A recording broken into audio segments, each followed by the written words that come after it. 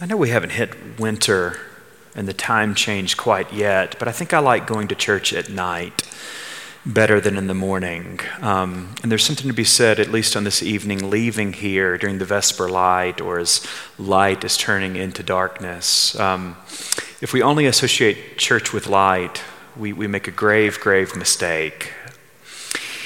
In my last parish, I've learned so much just from what all of you in the pews tell me down through the years. In my last parish, with this really wise lay leader, she was on the search committee who called me, and they were sort of weeding through people or weeding out people and getting down to whoever they were going to pick. And she had this phrase during the search process that she would come back to, and then I served there for about 7 years, and every now and then she would remind me of it. And the phrase was this: she's a psychotherapist. The greater the light, the darker the shadow. And every now and then we'd have just some great success in the parish that I was proud of, aware that with God's help we had done something good, and she would whisper that. The greater the light, the darker the shadow. It was really annoying and frightening.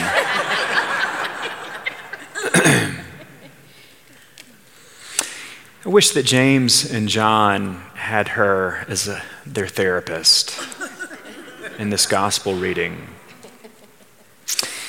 What they do is they pair off from the 12 and they go secretly to Christ and just simply say, we've got one request. We want to sit on your right hand and your right hand and your left hand in glory. And Jesus says something, to the effect of, that's not mine to grant, and so on and so forth. And then later on in the story, the 10, the rest of the 12, are very upset with them when they discover what James and John had done. It seems fairly clear how that they're imagining, envisioning the concept they've got in mind as they approach Jesus paired off on the side. And it's this: they really see that whatever Christ is giving them, it is a zero-sum game. And the more one or two or a few get, the less others have. And when you see life, whether life as an economy or the kingdom of heaven or God or love, or you name it, when you see it as a zero-sum game, what that means is we're all in competition. And the more I get, the less you have. The more you get, the less that I have. And Jesus just sees through all of that and calls it for what it is and turns things upside down. And that's when he launches into that comparison with the Gentiles who have this hierarchical view of power and lording it over them. And Jesus' point from the beginning to end, and we see this throughout his life, is the life that he is offering us is not one of hierarchy or power, but rather one of sacrifice and communion and friendship, love and trust. We're not in a zero-sum game, and no one has to get more of God than anyone else.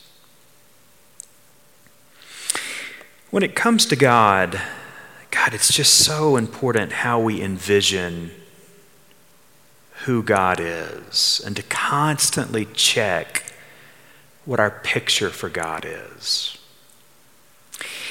And the picture that we need to just let go of, and you can never let go of it once and for all, but just gradually, year by year, you have to let go of it, is that any one person, any one church, any one religion, any one thing is closer physically to God.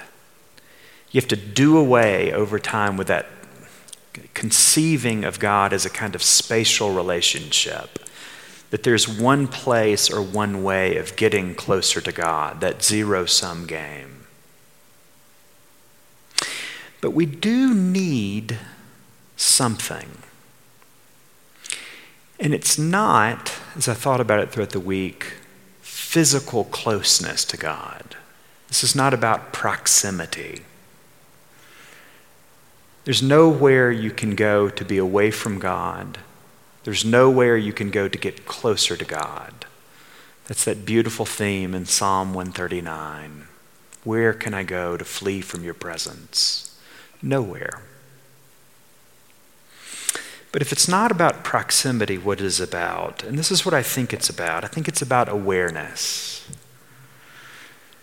That no one person, no one church, no one religion is any closer to God than anybody else or any other thing. But there are times in our life when we're more aware.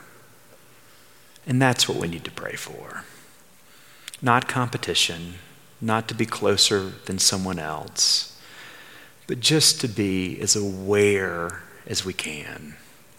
And the real grace is that as we become more aware of God or Christ or the Spirit, as we really become more aware of grace, we simultaneously want others to become more aware too.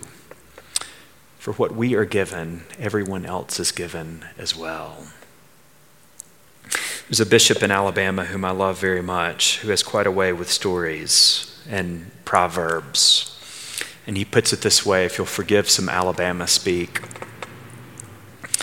He was taught once, at a low moment, someone turned to him and said, "You ain't no better than nobody else."